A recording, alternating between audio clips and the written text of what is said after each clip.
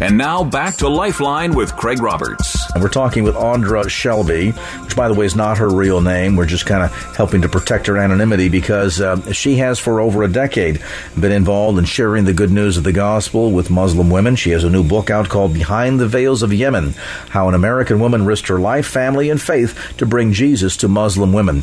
Audra, when we think of the level of oppression within Islamic society, particularly in the Middle East, and Sharia law and so on and so forth, and a lot of this both religious and cultural, clearly life is pretty mundane and pretty oppressive for women. I would suspect that into that atmosphere, interjecting the good news of Jesus Christ must have been, I would imagine, regarded as a tremendous hope for these women. Wouldn't it be?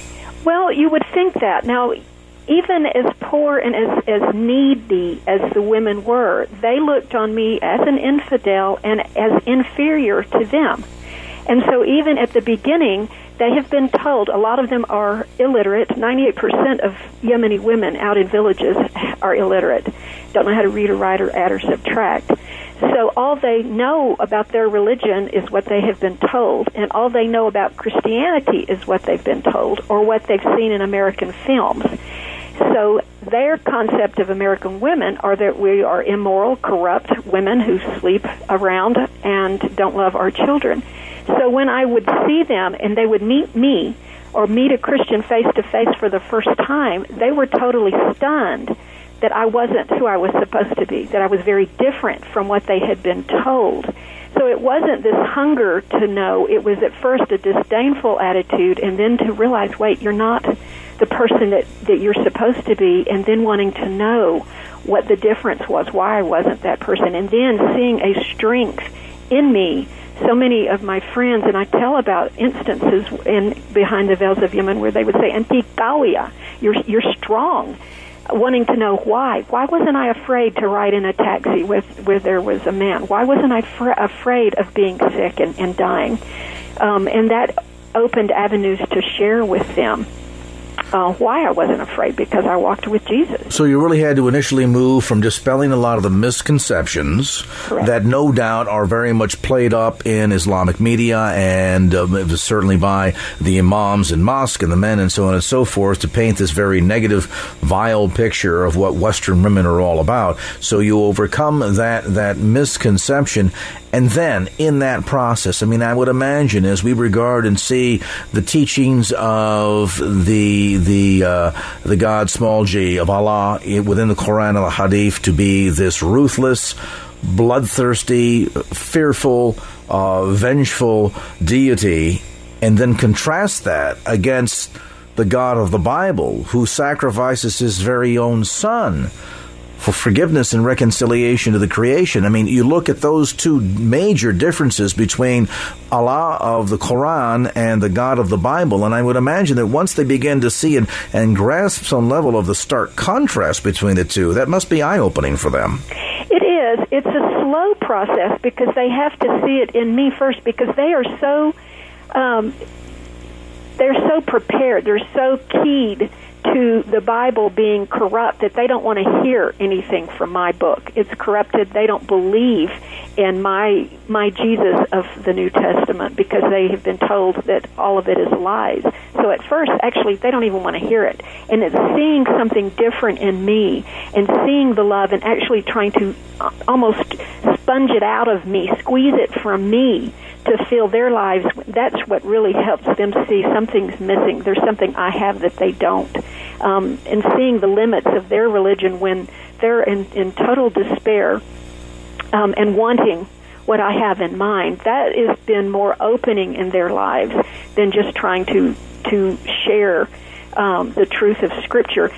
I'm not saying not sharing the truth of Scripture, but I'm saying using it in everyday life, using it constant as my reasons for why I believe, why I'm strong, why I'm not afraid, why I love, why my husband loves me and is my friend, not my owner. In the end, give me kind of your valuation of your experience there in Yemen for almost a decade. Well, it was a wonderful time. It was probably the most challenging time of my life. It was sweet in its dependence on the Lord and seeing Him and knowing Him in a way that I wouldn't have otherwise. It was, I felt constantly drained just by the need of the women. I felt stretched to meet the needs, the emotional needs, the spiritual needs, the mental needs, even physical needs. But it was such a rewarding time to know what it means to realize my strength is limited, but Christ is not, that He is everything He says He is, and is everything that I need and more than enough to meet any need. And it was a wonderful time of learning and growing in me, which I think in Behind the Veils of Yemen, I think I grew as much as the women that I met grew in my ministering to them. In that sense, did it also, in your experience, draw you closer to the Lord? Particularly as you're seeing the major contrast, not just between Western society and Middle Eastern society, but too the major differences between the teachings of what is the lie of Islam and the truth of the gospel? Absolutely. I mean, we never lived in Yemen that there wasn't a travel warning against being there. And I had to come face to face with who God is and walk totally by faith and totally dependent on Him for survival, for safety, for security. And it was a sweet dependence in seeing Him and knowing that you are totally reliant on Him. I mean, His grace is sufficient. His power is made perfect in weakness. And it was a wonderful blessing to be able to experience that without the comforts that sometimes distract us from knowing Him. During that time, I would assume, Audra, that you had an opportunity to lead some of these women to Christ, even if it was done kind of quietly and surreptitiously? Yes, I was able to share Scripture. I was able to share my faith. I was able to share the story of Jesus with women many times, just in answering to their question. And it's a wonderful thing to see women that have so much need to be loved and to be valued and have so many dreams of their own that will never be fulfilled by their religion, to see and to have hope in Jesus Christ. And in doing so, how startling the change, the contrast in their life? Well, you have to remember that it is a startling change internally and spiritually, but then they face reality. It's against the law for a Yemeni person, man or woman, to convert out of Islam. It is punishable by death, usually instigated by a family member. And we knew several people that were turned over to authorities by their own family, by their father, by their brother, by their husband, or by a wife. And then they go on severe persecution and torture in an effort to make them recant the Christian faith.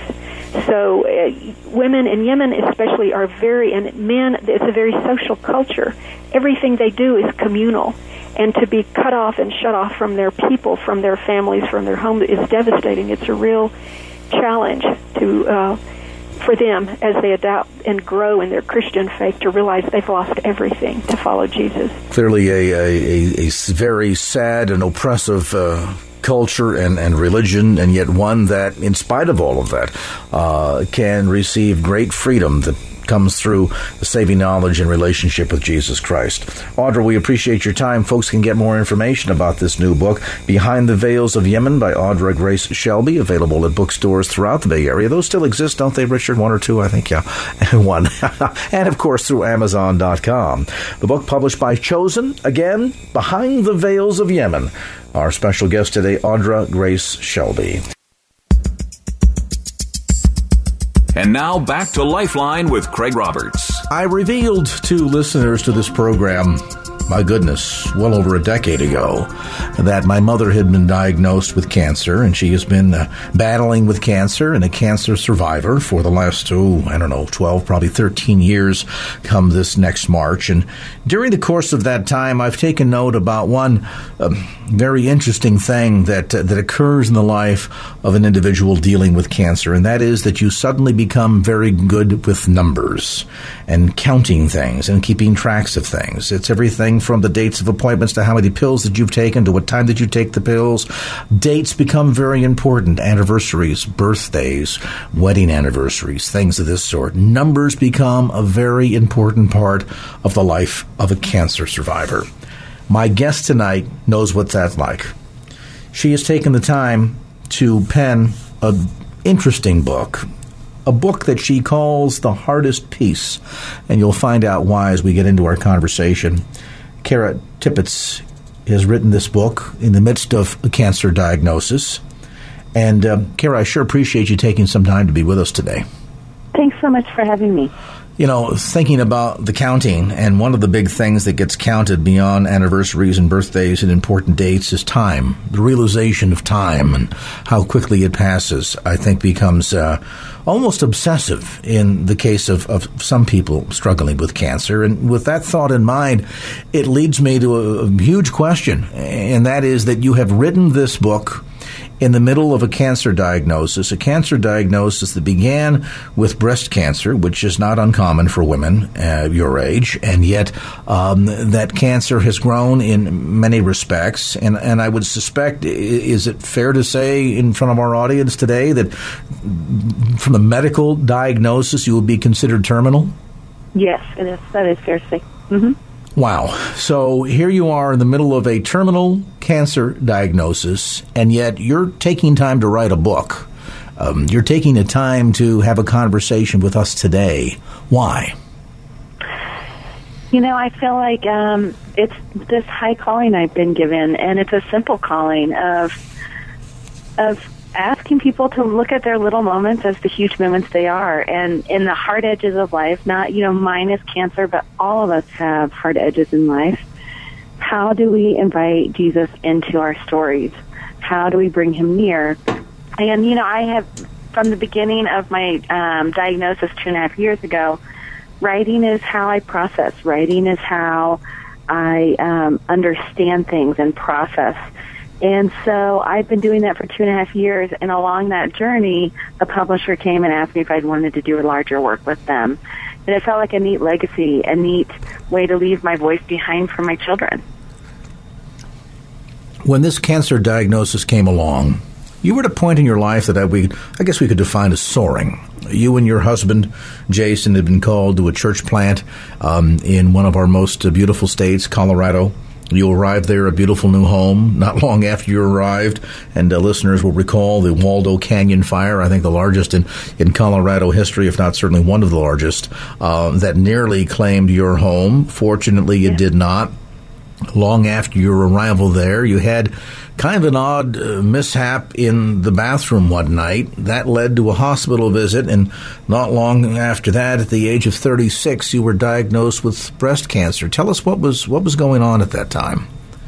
It was this. I guess I can only explain it as God, one finger at a time, pulling open my hands to my story and redirecting our path to one of strength, to one of beautiful brokenness. And the fire, the fall, the cancer, it was very traumatic. It was very hard. But it was this story of God saying, I'm going to give you this story. I'm going to ask you to receive it. And from this brokenness is where I want your ministry to begin. And it's been beautiful. It's been beautiful to see what God has grown in our community, in my own life, in the life of my family. But it doesn't discount how hard it has been. It has been very hard.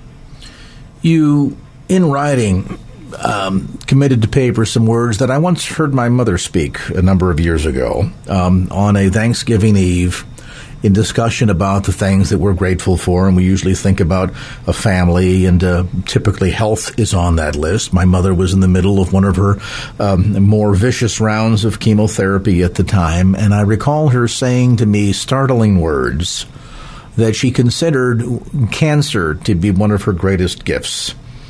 And we've talked about that several times, and she's explained to me what she means by that. When you wrote those words inside of your book, The Hardest Place, what did you mean by those words?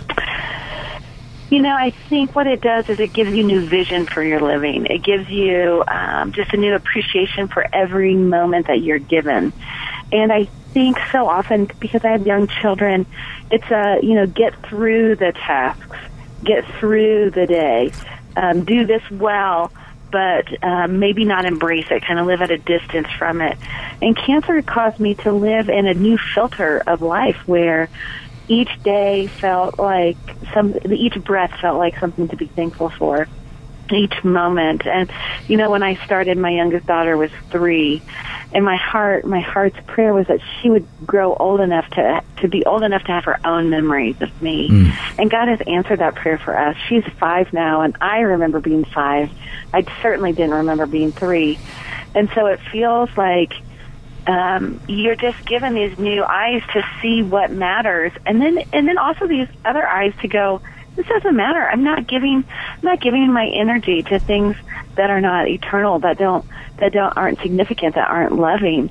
And it kind of gives you a new filter through which you see all of life. So this diagnosis, particularly when it is in the terminal stages as your cancer is, does it reorder the way you prioritize and see things in life? Do you suddenly have things that used to be on the important list that no longer are, and things that really had only been thought about casually that all of a sudden have become priorities? Absolutely. Especially in ministry. I think I was willing to spend my time in places that I will no longer spend my time. I still am passionate and love discipleship, but the discipleship I do is inviting women into my family. It's not something that takes me away from my family. And I say, ladies, come watch me parent, come watch me love my husband. Ask me questions, but don't ask me to take time away from my family. And so just partner with me in it. And so now, I'm weak. I don't have a lot of strength. I'll say, come and have dinner at my house, and I will let you clean my kitchen, and I will sit there and answer questions about marriage and love and parenting, and I'll let you help me. And it totally transformed. Before, my ministry was about my strength and helping others, and now it's this partnership of you bring your strength and I'll give you the wisdom that I've gained, and it's really beautiful, actually. If you've just joined our conversation today, we are visiting with Kara Tippett. She details her journey dealing with a cancer diagnosis a couple of 3 years ago that is considered to be stage 4. That means it's terminal. She's sharing her story both inside the pages of The Hardest Peace, a new book, by the way, that has been released by David Cook and available at bookstores throughout the Bay Area as well as through Amazon.com. And, of course, sharing her story tonight here with us.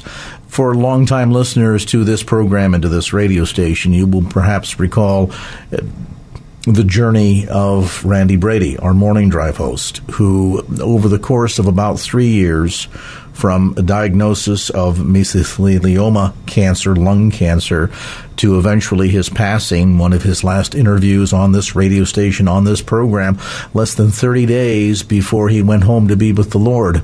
And that experience that he walked us through over that course of time, which I have repeatedly characterized as having been an opportunity to see how to live life with much grace in the midst of death, and to revisit how we look at death. It's a natural part of life, and yet it tends to scare many of us, and that watching someone walk through all of this can help us to not only learn what it means to live with grace, but also to see God's grace in the midst of facing death. That's much like our conversation with Kara today. We're going to take a brief time out. We'll update you on some traffic. We'll come back to more of Kara's story as this edition of Lifeline continues. And now back to Lifeline with Craig Roberts. Kara Tippett is our guest tonight. The book, The Hardest Peace, Experiencing Grace in the Midst of Life's Hard. So, Kara, walk us through the process. So, you moved to Colorado Springs, you and your family, your husband, Jason, part of a new church plant there. You have to deal with the Waldo Canyon fire. You have a fall in the bathroom. You pass out. There was some heart-related issues and got banged up pretty hard, hitting the tile and the porcelain in the bathroom. Shortly thereafter, you were diagnosed with breast cancer. At what point did it go from just the breast cancer diagnosis to something a little bit more serious, a little bit more ominous? Yeah, it turned to metastatic cancer the fall of 2013. You know, I in the summer of 2012 is when I was diagnosed and did chemotherapy, double mastectomy, radiation, and we went away and enjoyed the summer together as a family. And then in the fall, I came back, and because of my particular kind of cancer, which is hormone-driven, we had decided to have my ovaries taken out. And when they went in to do that surgery is when they found that my reproductive system was full of cancer. So it metastasized throughout. I got the new diagnosis. And that was in September of 2013, just a little over a year ago. Correct. And through that, of course, I imagine a whole battery of surgeries and MRIs and CAT scans and chemotherapy. Yeah, all of it. PET scans, I call them scary snorts. I have gone, and now cancer has also entered my lymph system behind my heart and in my pelvic area. It's in my bones and is also now in my brain. Is there a timetable that the doctors have discussed with you? You know, my doctor has never talked like that with me. I don't know if it's my specific doctor. He's just like, Care, we do the next thing. We fight with the next thing we have to fight with, and we keep moving. And I think probably the nature of me being so young, he's also a believer, so I think he is very cognizant of the fact that he is not the determiner of my days and has been in practice long enough to know that, you know, we don't know. We don't know. Yeah, I heard it once said by a physician that when we were born, there is a date stamp on our birth date, but he's looked at the bottom of every baby he's ever delivered, and he's never seen an expiration date. That's right. Something that only God, something only God Himself knows. And yet you live with the lingering thought that this may be a case where you do not grow old. Your children do not bury you as an old woman, but as a fairly young woman. How do you help explain this to your children? You have 4 children. One, as you say, is fairly young, 5-6 years old. It's difficult to help kids really understand this. They're at the stage when they're still trying to learn about what the beginning of life is about, let alone to try to comprehend what the end of life is about.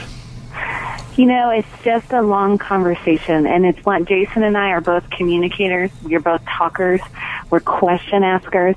So we pursue the hearts of our kids, and we allow them to pursue ours. And, you know, kids know when there's grief in the house, even if the words aren't spoken. And so as the questions come, we fight to be very honest with them. But we're also discerning when the story is too heavy, and we ask them to trust us, that we're not keeping something from them, but we're trying to protect them in their childhood. So it's a fine line. You know, at times it feels like we're walking on a cliff's edge. But we pray a lot and ask the Lord to give us discernment. And, you know, last night I was in bed with my oldest, who's 13, and we just cried. We just cried as she's watching me get weaker. And I said, you know, it's hard. It's sad. And, you know, I saw a video yesterday of a man dying of ALS. And he said something really profound that encouraged my daughter. He said, I am not thankful for ALS. I am thankful in ALS. And then I looked in Thessalonians, and I saw that to be true. It was Paul saying, in all circumstances, be grateful. And I thought, wow, how profound that I can grieve and be sad for the cancer in my body. But in the midst of it, I get to be grateful to Jesus, who has secured my salvation. You describe in your book having gone through, I'll characterize it as a difficult childhood. You had a father who struggled with a lot of anger issues. Probably in today's nomenclature, we would say that he was a man in desperate need of some anger management classes. That set you on a stage of early rebellion. You describe having gone through the experience of drugs and boys and booze and finally gone through all of that, having a life-changing encounter with Jesus Christ. But I think it's probably fair to say that your childhood wasn't the most pleasant. Are there moments when you are upset with God or angry because your 4 children are going through a difficult childhood too, and through no fault of their own, much like yours? You never asked for an angry father, you just got one, and your 4 children never asked for a mommy with cancer, but they've got one. Oh, goodness, you're a good question asker. that is really the heart of my own battle in the place that Jesus meets me, because I so enjoy being a mother of my children. I so enjoy being a wife of my excellent husband. I so enjoy the community in which I live and get to know and share Jesus. And so for me, I often grieve. I feel like a little girl at a party that's having a great time, enjoying the best of life, and being asked to leave. And some days I want to lay down and throw a fit, and it's as though God the Father is saying, "You have no idea, Carrie. I have a better party waiting for you. I have something better." But I struggle with my imagination for that, because I'm not in the season of life where my kids are grown and I see them walking with the Lord. Those things that you expect at end of life, you know. My kids are still young. I want to be here. I want to be the one to disciple and love them well. And yet God is covenantal. And when I got this diagnosis, I went on a long hike and just talked to the Lord and said, all right, if you're asking me to receive this, then I trust you to show up for my family in stunning ways that I can't even imagine, that this will be the better story for them, even though I can't picture it. But I can look at those hard edges in my own story, and they're the beautiful places where God showed me how much I needed Him. And so I hate it, but I also can see the beauty in it, that this broken edge in my children's life will be the place that they see how needy they are for Jesus as well, like I am. Has it changed your relationship with your children and certainly with your husband, Jason? Oh, for sure. I feel like I come from a heart of gratitude, and I remember, starting this battle out, I am not a good sick person. I've never been a good sick person. And so I went to our elders at our church, and I just said, I don't believe that illness gives me permission to be unkind. And if I look at my past, I did let myself be unkind when I felt bad. I would isolate myself from family. I'd pull back. And I just really prayed that my elders would pray for me, that I would be kind, that I would show up for life still, that I would meet my family in love instead of grumpiness. And God has been so faithful to us. We have enjoyed each other. We have made memories and snuggle and read books together and enjoy one another and treasure it, really.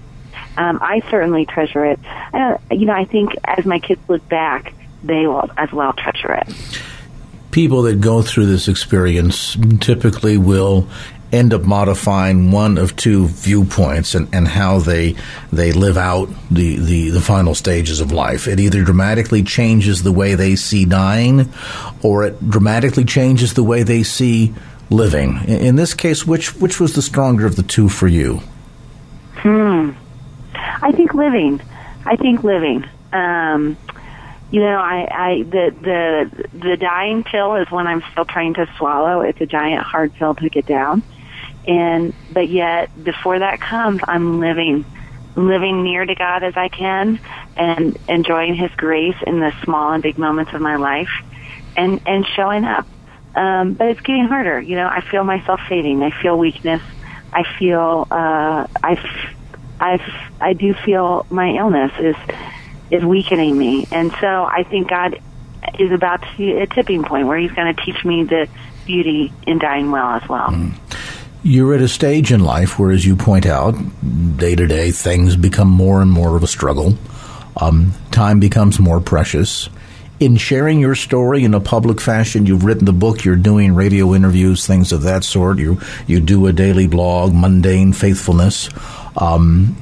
Is this also in part as you share your story in a very public fashion about leaving legacy, leaving spiritual legacy for your children, a form, a manner in which you might document this? You mentioned about your youngest daughter being about 5 years old, being able to leave behind a tangible record, so to speak, so that when she becomes old enough and starts asking the questions and can absorb the answers, has some sort of resource to go to say, here's a repository that represents the legacy of who my mother was. Is that part of what you're doing here? Absolutely. I feel like for the first 2 years, it was me just sharing my heart and putting it all out there. And I feel through these words that I've left, these countless words, that where my kids search for me, they will find me. and hopefully also find Jesus in that place, and his comfort and his grace and his nearness. I'm curious by that. Is there something that the rest of us are missing then? Because you're working at leaving an intentional legacy here, and so many of us, I think, Kara, live a very unintentional life. By that, I mean we get up, we go to work, we come home, we pay the bills, we feed the kids, we put them to bed, we repeat it 5 days a week. Sundays and Saturdays look a little bit different, but largely we just kind of go through the paces, and there's not a lot of intentional living, if you know what I mean. It's more by accident, and at the end, we've sometimes spooled through not 36 or 40 years of life, but we've spooled through 70 or 80 years of life and look back and say, well, where's the legacy? Yes, I think that's a fantastic point. I feel like what you said, and I think that's why people show up to read what I write. I don't have 15,000 followers that have cancer. I maybe have a few hundred of my whole following that are also in the battle with cancer with me.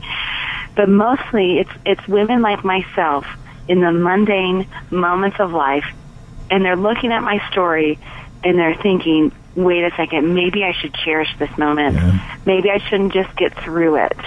Maybe I should actually embrace it. And the irony with that is that we're all terminal. All of us. The only difference is you have a little greater certainty of what that terminal timeline might look like. But then again, I might leave here after this radio broadcast with the full intention of arriving at home and enjoying a meal and sitting down with family, and yet that might not happen if I'm killed in an automobile accident on the way home. We're all terminal. We just don't know the timeline. Yeah, I agree. I've called it the grace of the long goodbye. I know that I'm going to heaven. Everybody else is too.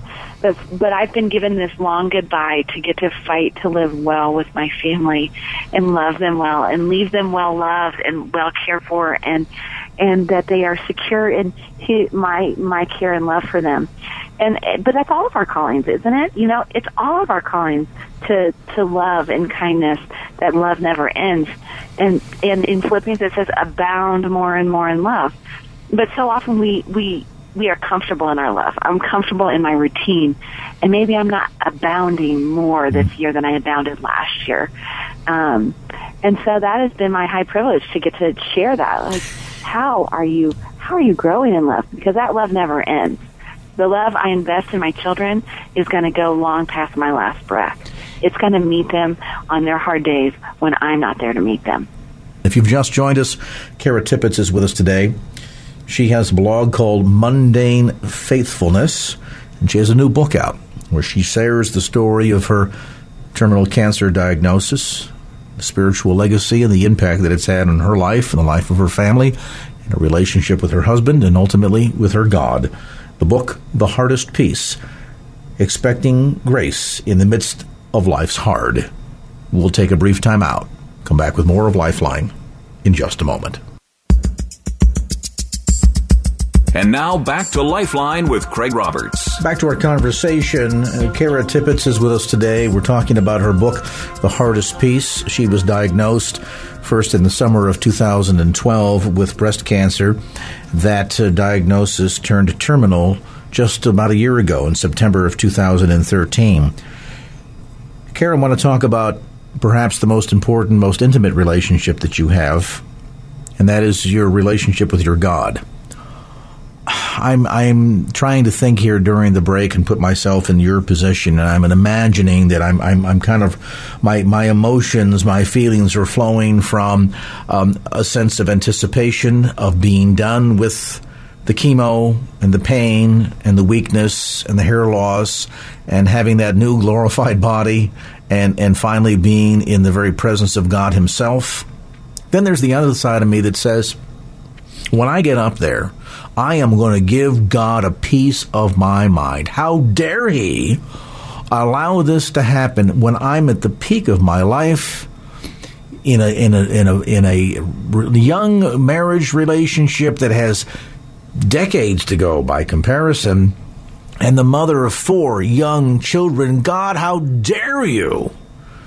Where do you struggle? Where as you think about that that encounter, when it will happen, where's your heart and mind? You know, my heart might land there one day, but it hasn't yet. After we first found cancer in my brain, my husband found me crumpled on the floor in the corner of our bedroom, and we were weeping together, and I said, can we fight to have a broken heart instead of an angry heart? And that is the path we have chosen, and it's not easy. Sometimes anger feels easy, and brokenness is hard. And yet, that's the journey we've been on. What has happened with my writing is I use my writing to point out the places that God has shown up for me. That as He's asked me to walk this hard story, the places He has cared for me and gently and tenderly loved me. And so when Ann Voskamp writes that if we don't write down our thankfulness, then we're really not thankful.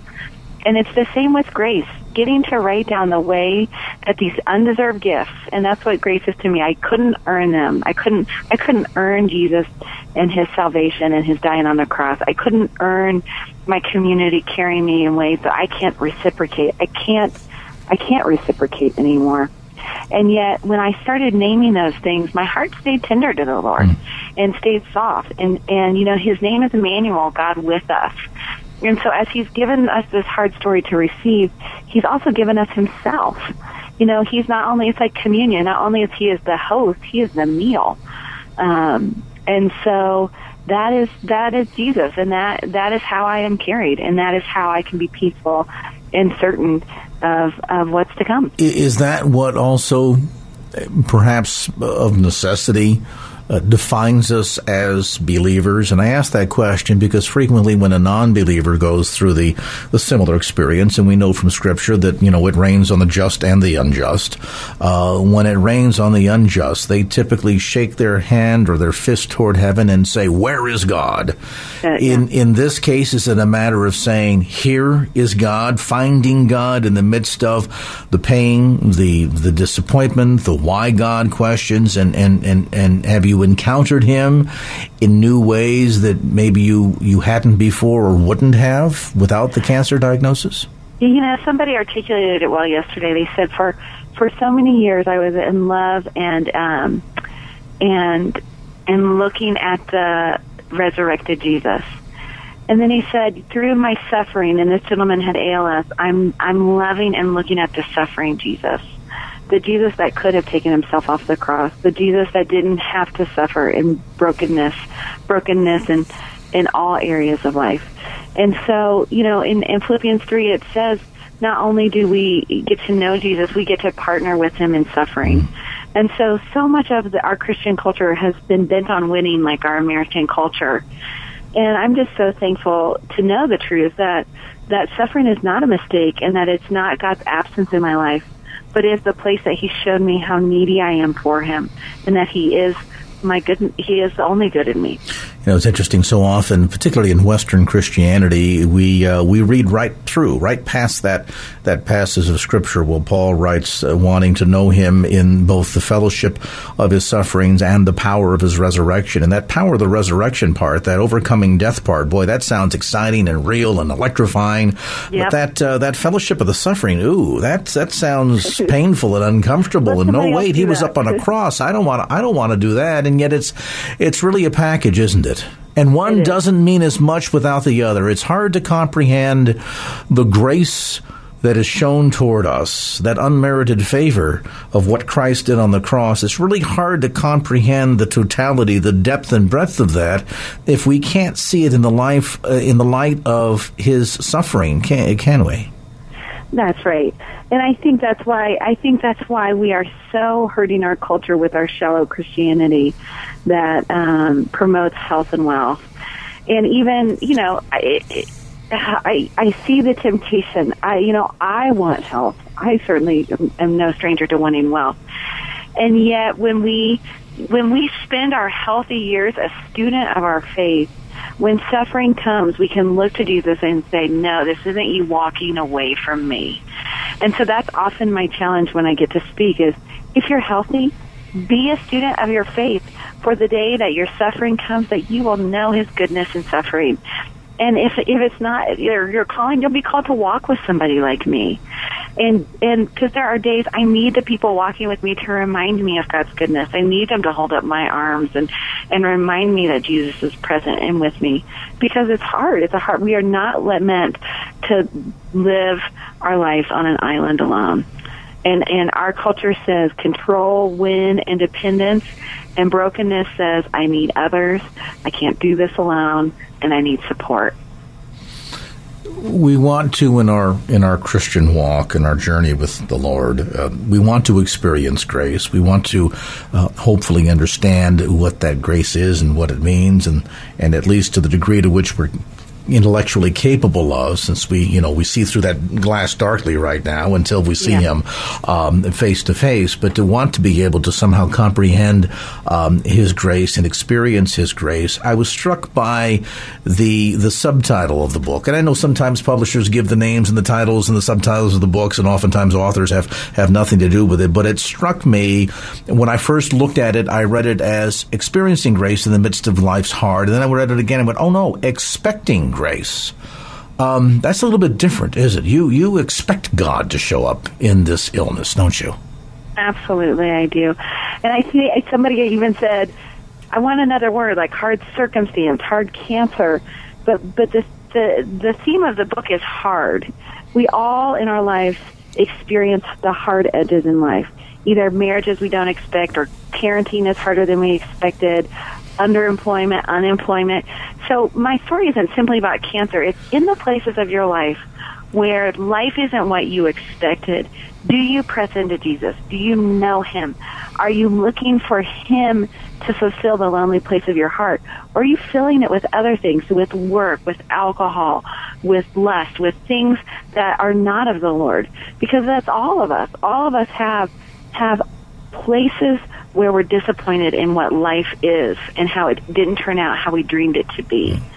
But yet, in those places, we can expect God and say, okay, God, this isn't what I expected. Perhaps I made an idol of marriage. Perhaps I made an idol of parenting.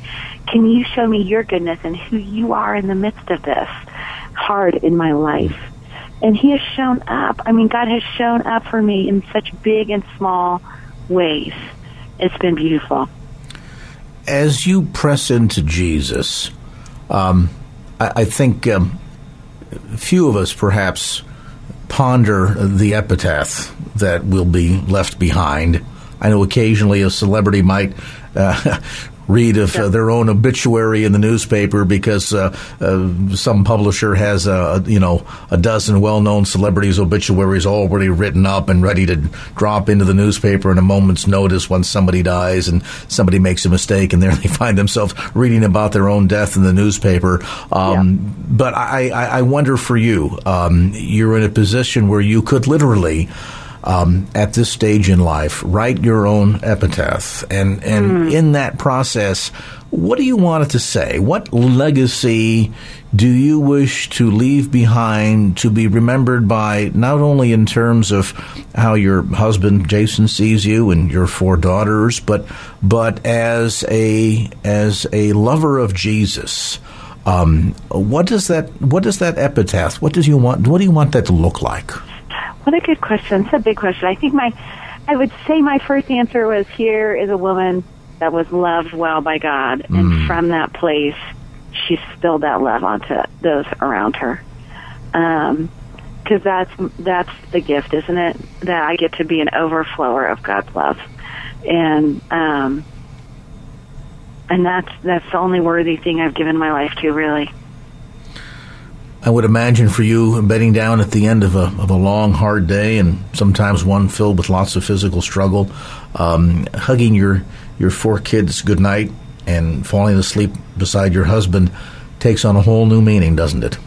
It does. My husband and I touch feet in the night, and at about 3 a.m, my littlest one always, I can hear her coming, and she sneaks in bed with us. And there's this part of me that feels like this gratitude in her coming, that she won't get to know me as long as the oldest, and she's trying to multiply it in the night. And I love it.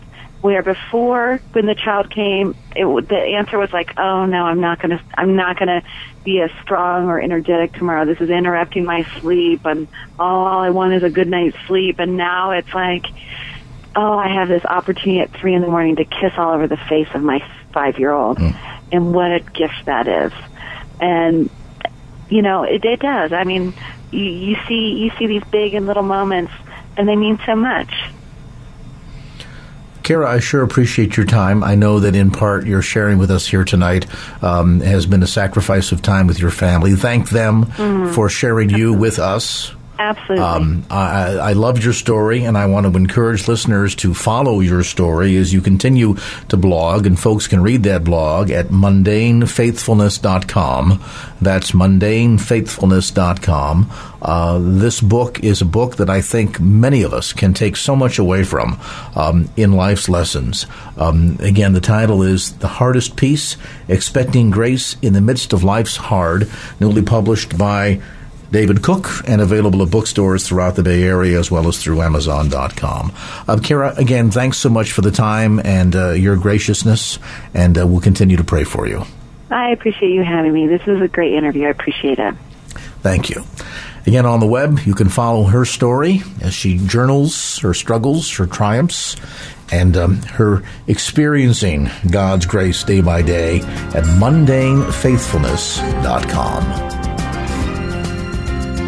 Well, that's going to do it for this edition of Lifeline. Thanks so much for being with us. And if there was anything you heard on today's show that you'd like to hear again or share with a friend, grab a copy of the Lifeline podcast. Simply log on to KFAX.com. That's KFAX.com for the Lifeline podcast. Our producer is Wanda Sanchez. I'm Craig Roberts. Till next time round, remember, just don't keep the faith. Get out there and share it and make it a great evening. So long. Opinions expressed in the preceding program do not necessarily represent the views of the ownership, staff, or management of KFAX.